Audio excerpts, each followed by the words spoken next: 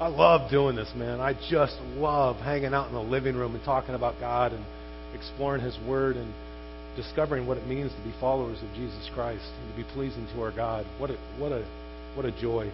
Let me open up with this. In 1961, the Canadian government was accused of concealing a uranium contract.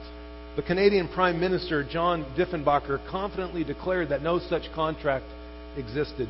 The El Dorado Mining Company, however, insisted that they had a firm contract with the Canadian government because they had an exchanged letter of intent, and that in their eyes was a firm contract. This ultimately led to a vicious and ugly battle of words and their meanings. At stake was roughly $200 million worth of uranium that Canada had hoped and planned to sell to Britain from 1963 to 1966. But then, of course, also at stake was coming to some agreement on the differences between a letter of intent, a commitment, a contract, and a formal contract. Kind of ridiculous, right? A letter of intent, a commitment, a contract, or a formal contract. Just imagine. Imagine if we had to fight these sorts of battles all the time. I imagine that many of us currently do fight those types of battles, or at least we've done so in the past. What I cannot imagine is having that sort of struggle with God, wondering if what He says is really what He means. For sure, church, it is important to know the Word of God, right? For sure, it's important to know the Word of God. But it's also very important to know that we can trust the Word of God.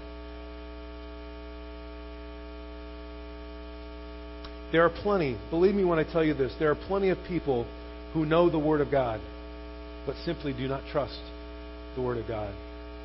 Consider this progression, if you will, a 4-step progression. Step 1, we take it very seriously to read and study and know the Word of God. Step 1, good for you. Step 2, we put our faith, hope, and trust in the Word of God. Good for you. Step 3, when we put our faith, our hope, and trust in the Word of the Lord, we are ultimately putting our faith, hope, and trust in the person who wrote those very words to us. And then, of course, step number 4 is that when we put our faith, hope, and trust in the Lord who spoke these words, it changes how we engage the Lord, how we engage His Word, and how we indeed gauge life and one another. How can it not? Amen? So we're going to look back. We're in Ezra 3. We broke last week out of Ezra to do an Easter service, but we're in Ezra 3. A couple weeks back, Dave did a masterful job of going through Ezra 2. So I want to look back. The last book before Ezra is 2 Chronicles, and the last chapter is chapter 36. Go to 2 Chronicles. If you were already in Ezra, you just have to go a little bit to your left to 2 Chronicles, chapter 36. And I want to pick up there to kind of remind ourselves as how Chronicles ended and what's happening in the book of Ezra. Okay? So 2 Chronicles, chapter 36, the last chapter. And we're going to start at verse 15, and we're going to read to verse 2 of chapter 1 of Ezra. You guys ready? Verse 15 of 2 Chronicles 36. The Lord, the God of their fathers, He sent word to His people again and again by His messengers. Why? Look at why. Why did the Lord do that? Because He had compassion on His people. God's word is an expression of His love and compassion towards us and on His dwelling place. But they, His followers, continually mocked the messengers of God. Imagine. They despised His words and scoffed at His prophets until the wrath of the Lord arose against His people, and there was no other remedy. Therefore He brought up against them the king of the Chaldeans, who slew their young men with the sword in the house of their sanctuary, and had no compassion on young man or virgin, old man or infirm. He gave them all into His hand, and all the articles of the house of God, great and small, and the treasures of the house of the Lord, and the treasures of the king and of his officers. He brought all of that to Babylon. And they burned the house of God and broke down the wall of Jerusalem and burned all its fortified buildings with fire and destroyed all its valuable articles. And those who had escaped from the sword He carried away to Babylon, and they were servants to Him and to his sons until the Persian Empire. And this was to fulfill the word of the Lord by the mouth of Jeremiah. God will always fulfill his word. Until the land had enjoyed its Sabbaths. All the days of its desolation it kept Sabbath until 70 years were complete. And now, 70 years later, in the first year of Cyrus, who's the king of the Persian Empire, in order to fulfill the word of the Lord by the mouth of Jeremiah, God stirred up the spirit of Cyrus. And he sent a proclamation throughout his kingdom, and he put it in writing. And this is what it said. Thus says Cyrus, king of Persia, the Lord, the God of heaven, has given me all the kingdoms of the earth. And he has appointed me to build him a house in Jerusalem, which is in Judah. Whoever there is among you of all of his people, may the Lord his God be with him and let him go up. And so then that brings us into Ezra, and it starts the same way Chronicles ended. Now in the first year of Cyrus, verse 1, king of Persia, in order to fulfill the word of the Lord by the mouth of Jeremiah, the Lord stirred up the spirit of Cyrus, king of Persia, so that he sent a proclamation and also put it in writing throughout all of his kingdom. The Lord, the God of heaven, has given me all the kingdoms of the earth, and has appointed me to build him a house in Jerusalem, which is in Judah. Let's pray. Lord, we are thankful for your word. We thank you that your word is an act of love and an act of compassion towards us who so desperately need to live by the truth, because we're so easily swayed by things that are not true. So, Lord, we pray that your truth would have its way with us this morning. And it's in your name we pray. And everyone said, amen. It is really, really good to be with you guys. Again, thank you for being here. All right, let me get myself calibrated. Okay, so here's our outline for our text. There's 13 verses. I hope you guys are reading ahead. I hope you read Ezra 3. I know many of you did. I talked to this morning. So the first 7 verses is about recalibrating the heart. You guys ever have moments where you just need to recalibrate your heart, where things just kind of seem to go a little haywire, and it's like, I need to recalibrate my heart. And then the next 2 verses, verses 8 and 9, is about reconstructing the house of the Lord. And then the last 4 verses is rejoicing in such a way as to be heard by the King of Kings and Lord of Lords. So, our first stanza, recalibrating the heart. Okay, we just read in 2 Chronicles 36, verse 16. It showed us this, that if you remember that verse, 36:16, that they continually, not once, but time after time after time, 2 Chronicles 36:16 says that they continually mocked the messengers of God. Imagine being in that place. To continually mock the messengers of God, they continually despised the Word of God, and they continually scoffed at His prophets. That's what 36:16 shows us. The Lord's people clearly needed to recalibrate their hearts if that's the kind of actions that they're doing, right? So let's read Ezra 3, 1 through 7. Let's read Ezra 3, verses 1 through 7. So they have the decree from Cyrus, and then in chapter 2 it lists all the people that went back to Jerusalem, and now they're going to get to work. Okay, so verse 1.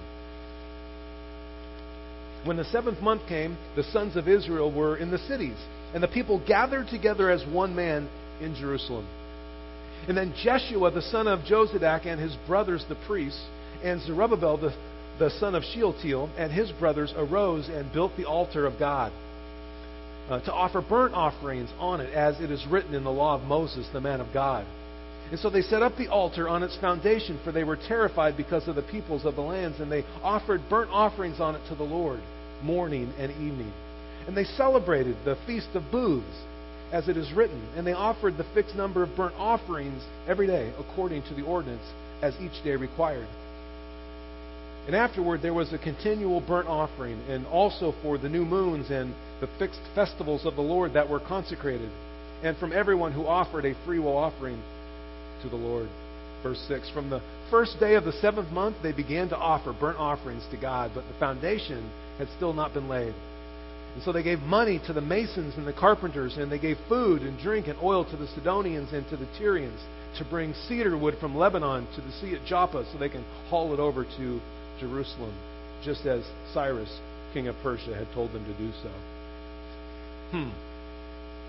Wow. Those are some great verses, right? They were in captivity for so long, for 70 years, and now they're back and they're rebuilding their temple. And these verses paint quite the scenario, I think. The people, it says, gathered together as one man. That's what verse 1 says. It says that they set up an altar to the Lord. It says that they offered burnt offerings morning and evening. It says they celebrated the Feast of Booths, the new moons, the fixed festivals, and even gave free will offerings above and beyond what was required by God.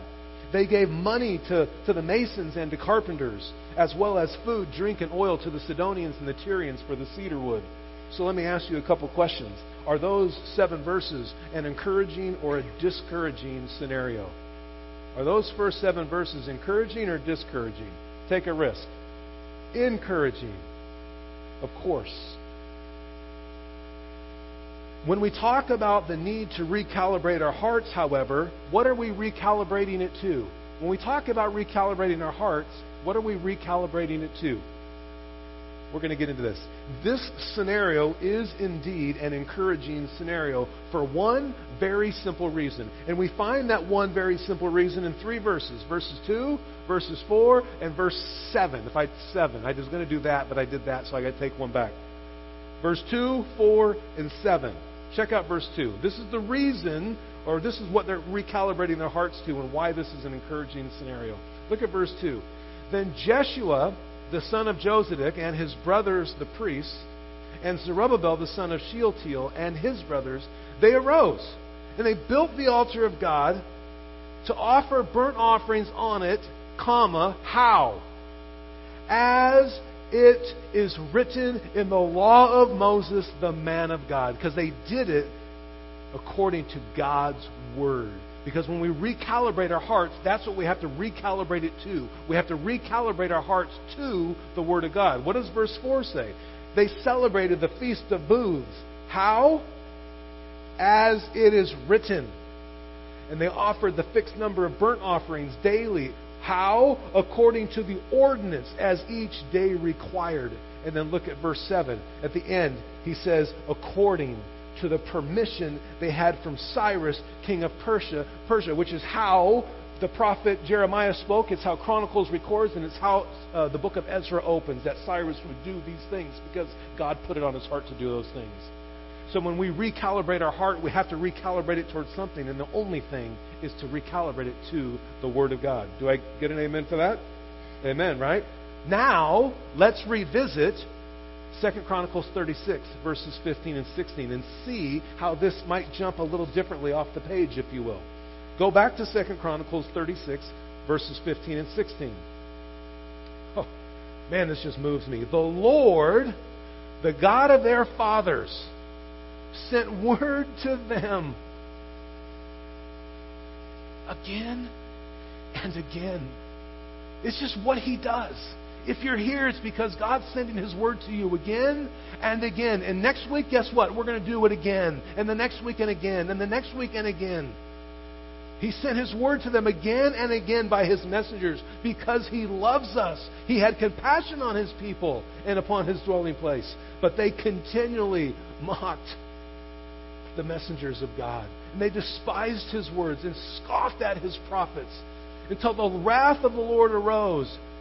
Because there's no other remedy, is how that verse finishes. There's no other remedy outside the Word of God. None. God's Word is the only remedy for mankind. The only remedy. Turn to 2 Timothy. It's in the New Testament. After 1st and 2nd Thessalonians, you should be able to find, Galatians, Ephesians, Philippians, Colossians, I think, and then 1st and 2nd Thessalonians, and then 1st and 2nd Timothy. Go to 2 Timothy 3, verses 13 through 17.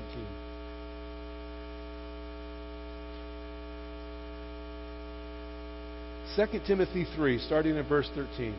This is so cool. Paul writes to Timothy, he says, Timothy, man, check this out, dude. And that's you and I now, right? But evil men and impostors will proceed from bad to worse, deceiving and being deceived. When we're not in the truth of God's Word, we deceive, and we don't have the ability to not be deceived. Because how do we know? If we don't know what's true, then we deceive others, and it allows us to be deceived by others. You, however, continue in the things you've learned and you become convinced of, knowing from whom you have learned them, from the Lord God Almighty, and that from childhood you have known the sacred writings which are able to give you the wisdom that leads to salvation through faith which is in Christ. All Scripture, all of it, is inspired by God, and it's profitable for teaching, for reproof, for correction, for training in righteousness. The way I heard that years ago, it means it tells you what's right, what's not right, how to get it right, how to keep it right.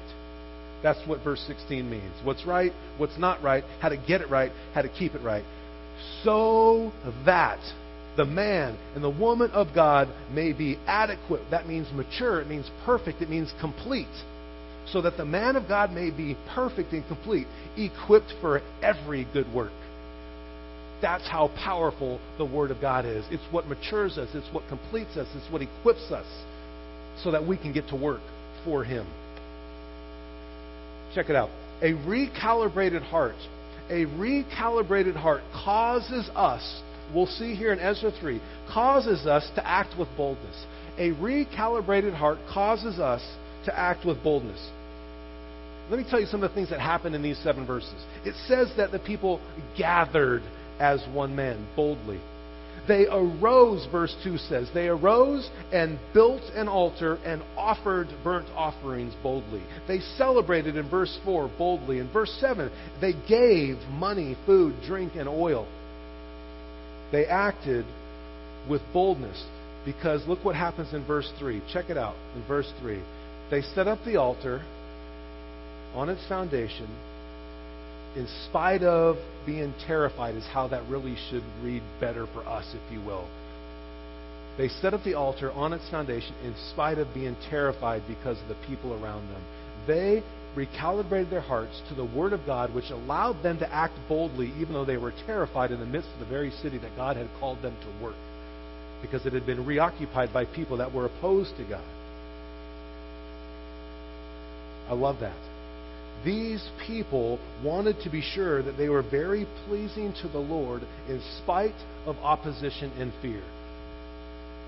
This may not surprise you.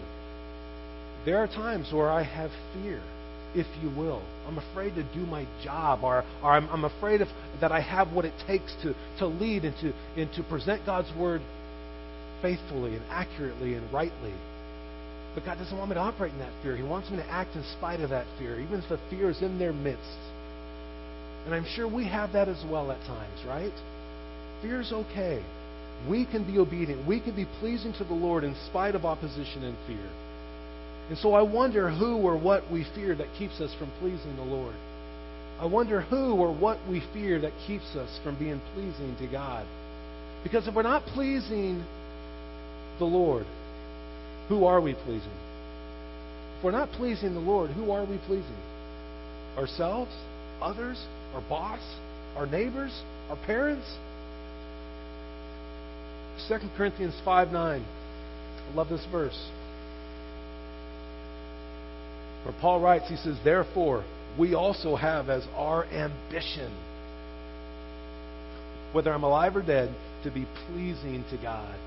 Yes, it's okay to be ambitious. Be ambitious. Be ambitious in pleasing God. Please, be ambitious in pleasing our Lord. So, a recalibrated heart not only causes us to act with boldness, it causes us to act in unity. When we have recalibrated our heart, it causes us to act with boldness and to act in unity or with unity. Look at what verse 1 says. It says, "When the 7th month came, the sons of Israel were in the cities. The people gathered how? They gathered together as one man." That must be pleasing to God. That must be pleasing to our Lord.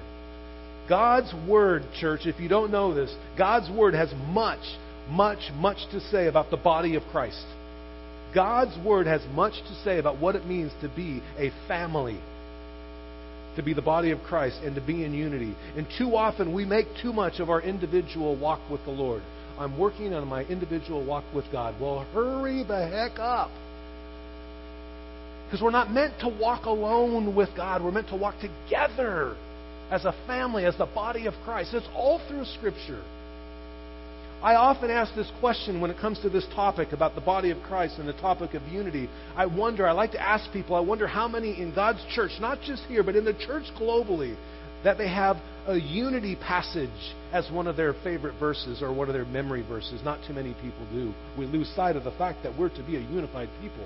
And a recalibrated heart towards God's Word is the only thing that allows that to happen. It's the only thing. Because if we're not in unity, somebody's heart's not calibrated to the truth of God's Word. That's the only reality, right? Here's some verses to consider. Psalm 133. If you have time, read the whole psalm. It's 3 verses long. I'll give you the first verse. Behold, how good and how pleasant it pleases God it is for brothers to dwell together in unity. Philippians 2, verse 2 says this. Paul writes, make my joy perfect, or my joy complete, by being of the same mind, maintaining the same love, united in spirit, intent on one purpose. A recalibrated heart brings boldness and it brings unity to the body of Christ. Amen? The unity of Ezra 3 exists because the people were operating according to what was written. Here's a couple other verses on both sides of the equation. The book of Judges. There's a lot of bad stuff going on in the book of Judges. They don't want God as a king. Now they don't want man as a king. And so here's what happened. In those days, there was no king. Every man did what was right in his own eyes. And then the book of Judges ends in chapter 25 or 21, verse 25. It ends this way. That in those days, there was no king in Israel. Everyone did what was right in his own eyes. Can you imagine? Take one city, any city. Let's take Anaheim Hills. That's where we're at, right? Anaheim Hills says, we got a new ordinance. Here's our new slogan for the city of Anaheim Hills. Everyone can do what's right in their own eyes. Imagine. I'm out of here. No thank you. And yet, on some level, you see that starting to happen. Everybody wants to do what's right in their own eyes. On the opposite end, you get verses like 1 Kings chapter 15, verses 4 and 5. But for David's sake, the Lord his God gave him a lamp to raise up a son after him and establish Jerusalem, because David did what was right in the sight of God, in God's eyes. And he did not turn aside from anything that he commanded him all the days of his life. Or verses like 2 Kings chapter 10, verse 30, where the Lord said to Jehu, because you have done well in executing what is right in my eyes, and have done to the house of Ahab according to all that was in my heart, your sons of the 4th generation shall sit on the throne. Good stuff, right? We have to recalibrate our hearts always to God's Word. Always. Always. Our second stanza, reconstructing the house, verses 8 and 9. Let's read Ezra 3, verses 8 and 9. Now the second year of their coming to the house of the God of Jerusalem, at Jerusalem in the second month, Zerubbabel the son of Shealtiel and Jeshua the son of Jozadak and the rest of their brothers, the priests and the Levites, and all who came from the captivity to Jerusalem began the work. And they appointed Levites from 20 years and older to oversee the work. Then Jeshua with his sons and brothers stood united with Kadmiel and his sons, the sons of Judah, and the sons of Henadad, with their sons and brothers, the Levites, to oversee the workmen in the temple.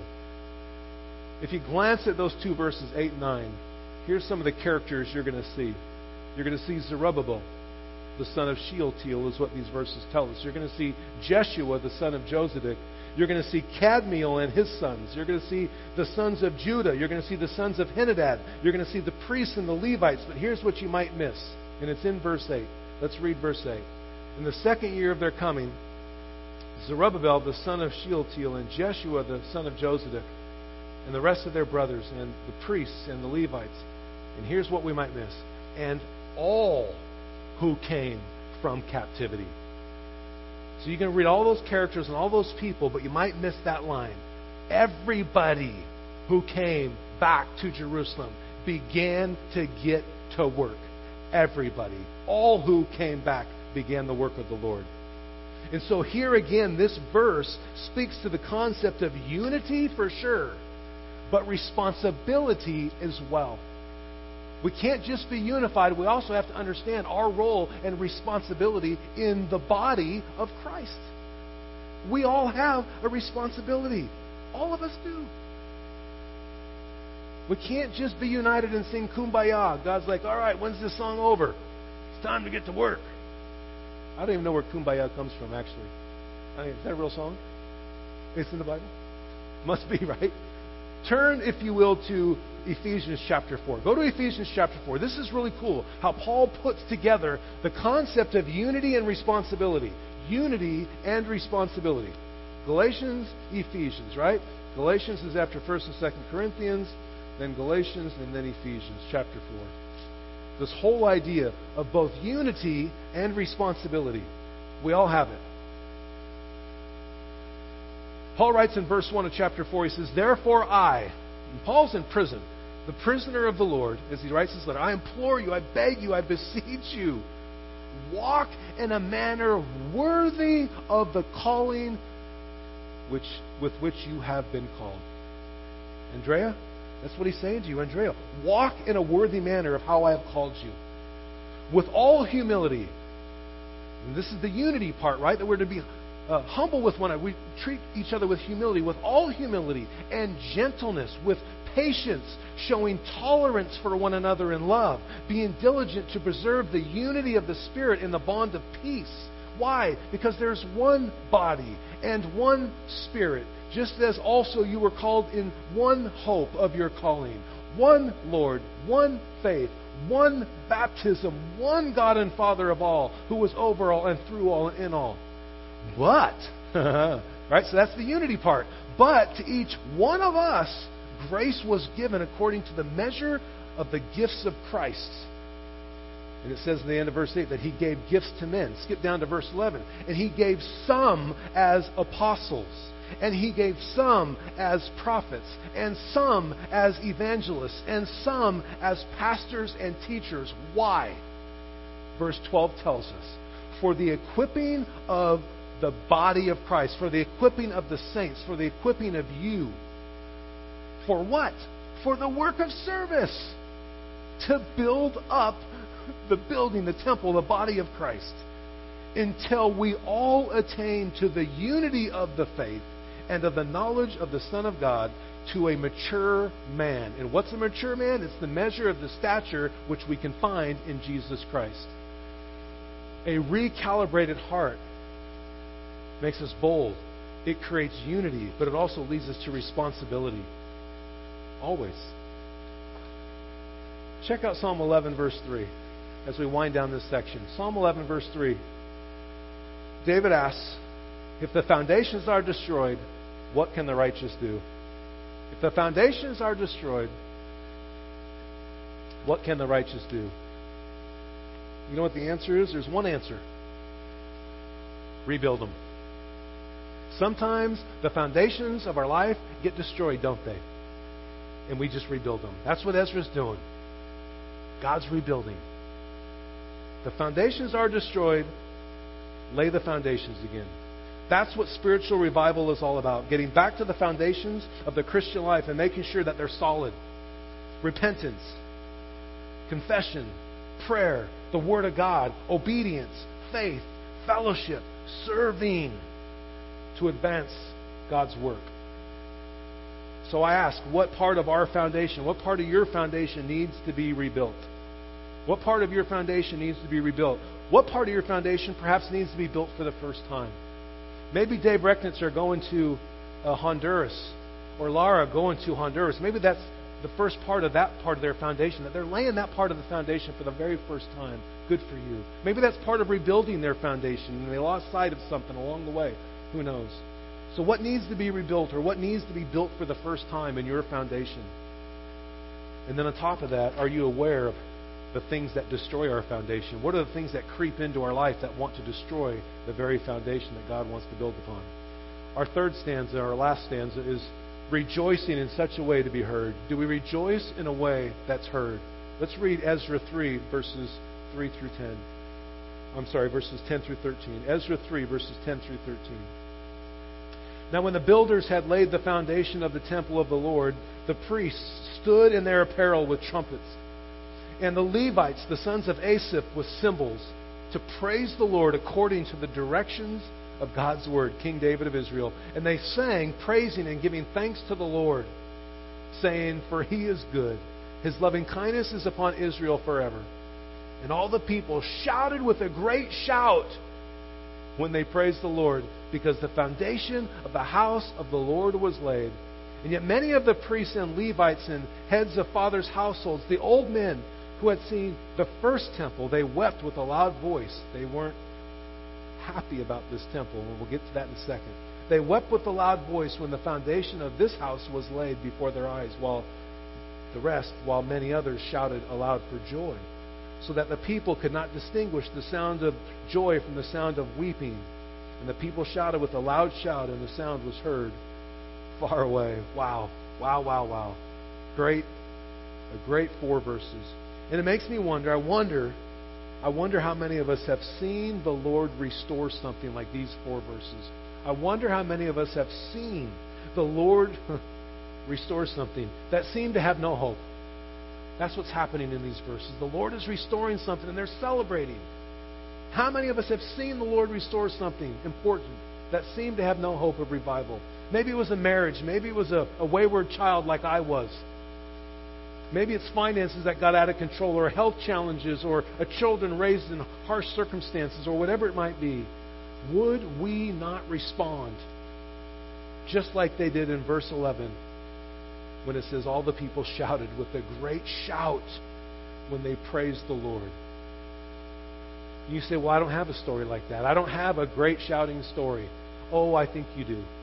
And let me tell you where. We can find this in Ephesians 2. I'll tell you why and where. Ephesians 2 says this: remember, church. Remember, whoever you are. Remember, Bruce, that you were at that time separate from Jesus Christ. You were excluded from God's family, the Commonwealth of Israel. And you were strangers to the covenants of promise. You had no hope without God in the world. But now, because of what Christ did for you, you who formerly were far off have been brought near by the blood of Christ. We all have a restorative story to celebrate and shout for joy. All of us do. Verse 11 and 13 tell us that all the people shouted with a great shout when they praised the Lord. The people shouted with a loud shout, and the sound was heard far away. Verse 13 tells us.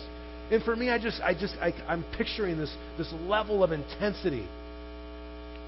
Many of us have those things that we're intense about. Let me tell you what I'm intense about. I'm intense about my family. I'm intense about Alabama football. I'm intense about golf, watching it more than playing it. I'm not so good at playing, but I can watch it, a mean game of golf. I'm pretty intense about NASCAR. I'm really intense about Hershey with almonds and bagels, just so you know. But where does our intensity for the Lord come in? Where does our intensity for the Lord fit into our lives? Do you worship the Lord with all your heart?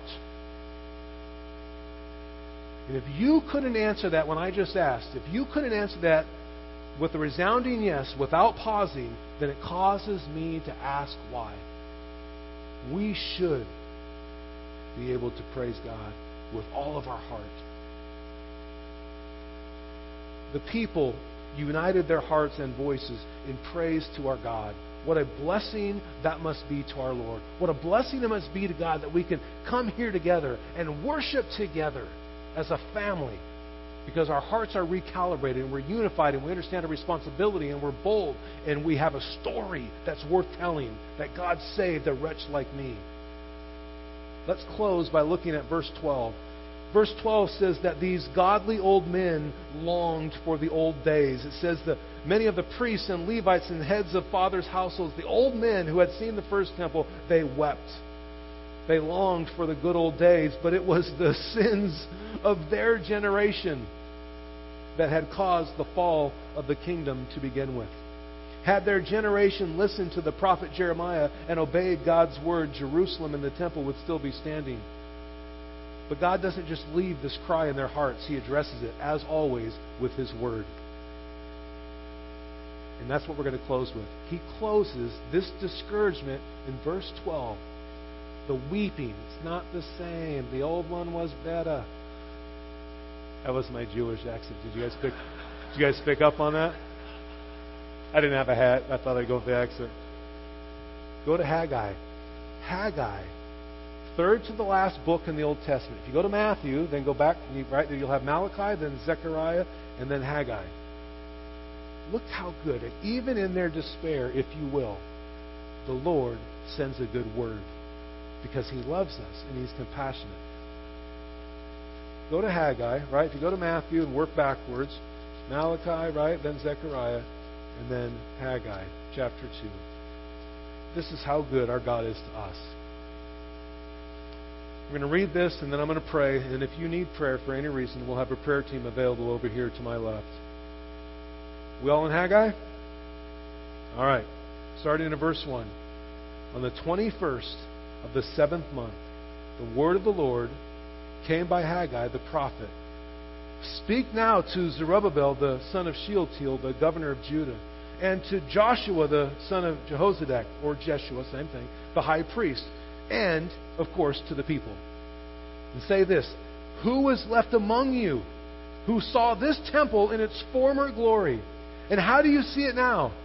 Does it not seem to you like nothing in comparison? But now, take courage, the Lord says to Zerubbabel. Take courage also, Joshua. And all you people take courage, declares the Lord. And what? And work. Work.